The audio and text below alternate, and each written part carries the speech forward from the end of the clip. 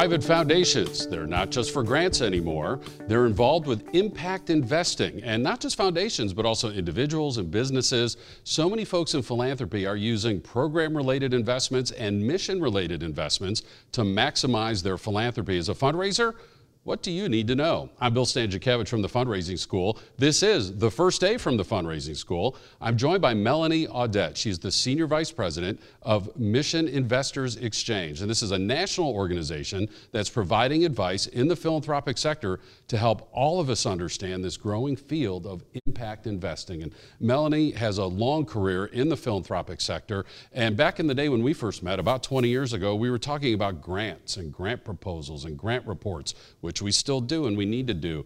But now there's this whole world of impact investing. What do fundraisers need to know? What's going on there? Wow, impact investing has been really an evolution from grants and investing to somewhere in between. This really is a hybrid of really accessing, recognizing where the use of additional financial tools beyond the investment and the grant really can extend a foundation's toolbox for making impact. The challenge really here is educating yourself as a fundraiser on what's available. And so a program-related investment can be made out of the 5% payout that a foundation typically makes. A mission-related investment can be made out of the entire corpus. And Melanie, is it too simple to say that in both of those cases, the foundation eventually is expecting a financial return back, that the nonprofit is making a lump sum or some sort of payments over time back to the foundation? Is that correct? Yes. The definition of an impact investment really has at its core some kind of a return of capital. Now that return can just be the return of the principal, say if it's a loan, but it really depends on the agreements that are made up front as far as what those terms are for the investment. And really you're trying to coordinate with mission. So in particular, and it's a necessity with program-related investments, that it's aligned with your charitable mission. Why are foundations doing this? This really is a way to be more catalytic, to do bigger things and really to move further into achieving your mission. Not that grants don't achieve mission every day, and there will always be a need for grants and charitable dollars. The foundations in our network of over 200 foundations around the country are looking at this as a way to leverage additional capital and work with other types of investors to collate capital into either the thematic mission that they have or even in a place, looking at the partners that they're working with from government, from the private sector, and from philanthropy. And even academicians are a big part of this work. And the education really is critical for fundraisers. Can we say, at least in general terms, generally speaking, that a project that is funded through an impact investment needs to generate some income so these payments can be made back? Is that accurate? That is true. There has to be a way to repay. Now, there are instances in which the investment is intended to prove a new concept or a new innovation, perhaps. And in that case, there is the recoverable grant, which is possible. And that's really, when you're thinking of, and the social impact bond as well, you're looking at trying to prove something or scale something. And in that case, a foundation may say, here's a grant. If you take off with it, then you can pay it back. But the key to program-related investments is it's not expected to be made into a grant if it doesn't work out. There really should be a very clear expectation between the investor and the investee that it is to be paid back.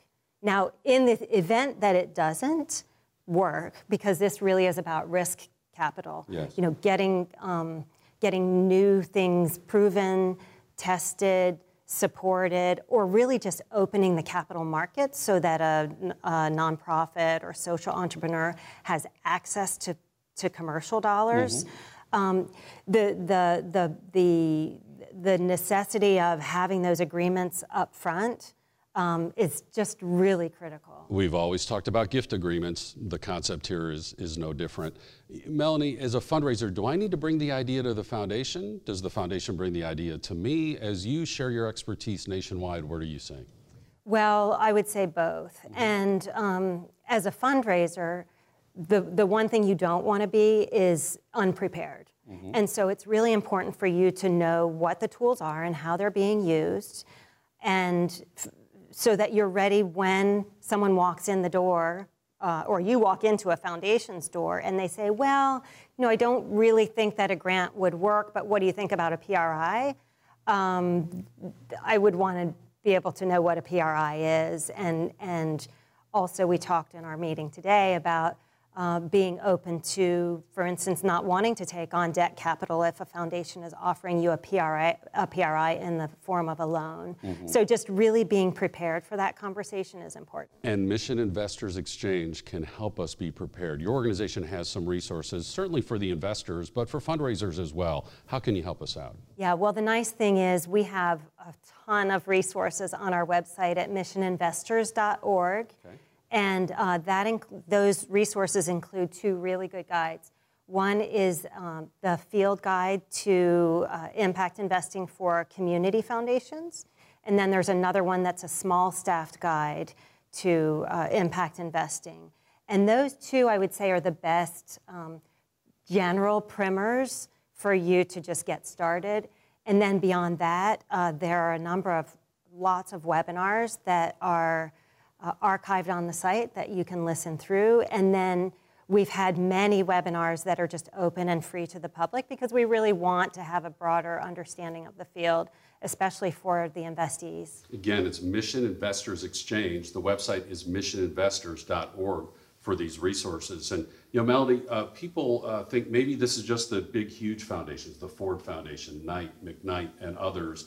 But I know in Indiana, and you see elsewhere, this is also the community-based foundations. The smaller foundations are saying, how can we get engaged with this? So fundraisers need to be aware, even if you're not raising money from these large foundations, the local foundations are engaged. What are you seeing in that regard? Absolutely. I would say we do have the privilege of having the largest foundations in the world in our membership. However, we also have the privilege of having a huge number of community foundations and even the smallest foundations. And that's one of the reasons we developed with Arabella Advisors and Exponent Philanthropy that field guide for small staffed foundations. One of my favorite examples really is of a foundation that has 1.5 people who is just doing an enormous amount of great work through, with their CDFIs, with their PRIs into community development financial institutions as their intermediary. And that really is letting them have a much bigger impact with a smaller amount of dollars. It sounds like, as we get ready to conclude here, that as I do my research of foundations as a fundraiser, I need to add impact investing to the list of what I'm researching. That if I need to look at a foundation closely, I need to know if they're in this line of work. I think that would be a good idea. Yeah, so as you're doing your research of foundations, make sure, are they doing PRIs and MRIs? If you have the resources from Melanie's organization, you can maybe prepare a project for them, or you may go to them with a grant proposal and they might say, actually, would you consider a program-related investment from us? And the right answer is not, it's, well, yes, I'm aware of those, and maybe we can have that conversation. Recruit board members for their financial expertise. That applies for so many reasons to a nonprofit organization. It now applies to this issue of impact investing. And of course, evaluation is always important in our sector. It's especially important with impact investing because they need to see not just the social return of what you're accomplishing as a nonprofit, but also the financial return as well. We have more information through our coursework at the Fundraising School. You can learn online at philanthropy.iupui.edu. Check out our quarterly webinars. You have this podcast available. Social media is available to you as well. I'm Bill Stanczykiewicz from the Fundraising School, and you are fully informed on this first day from the Fundraising School.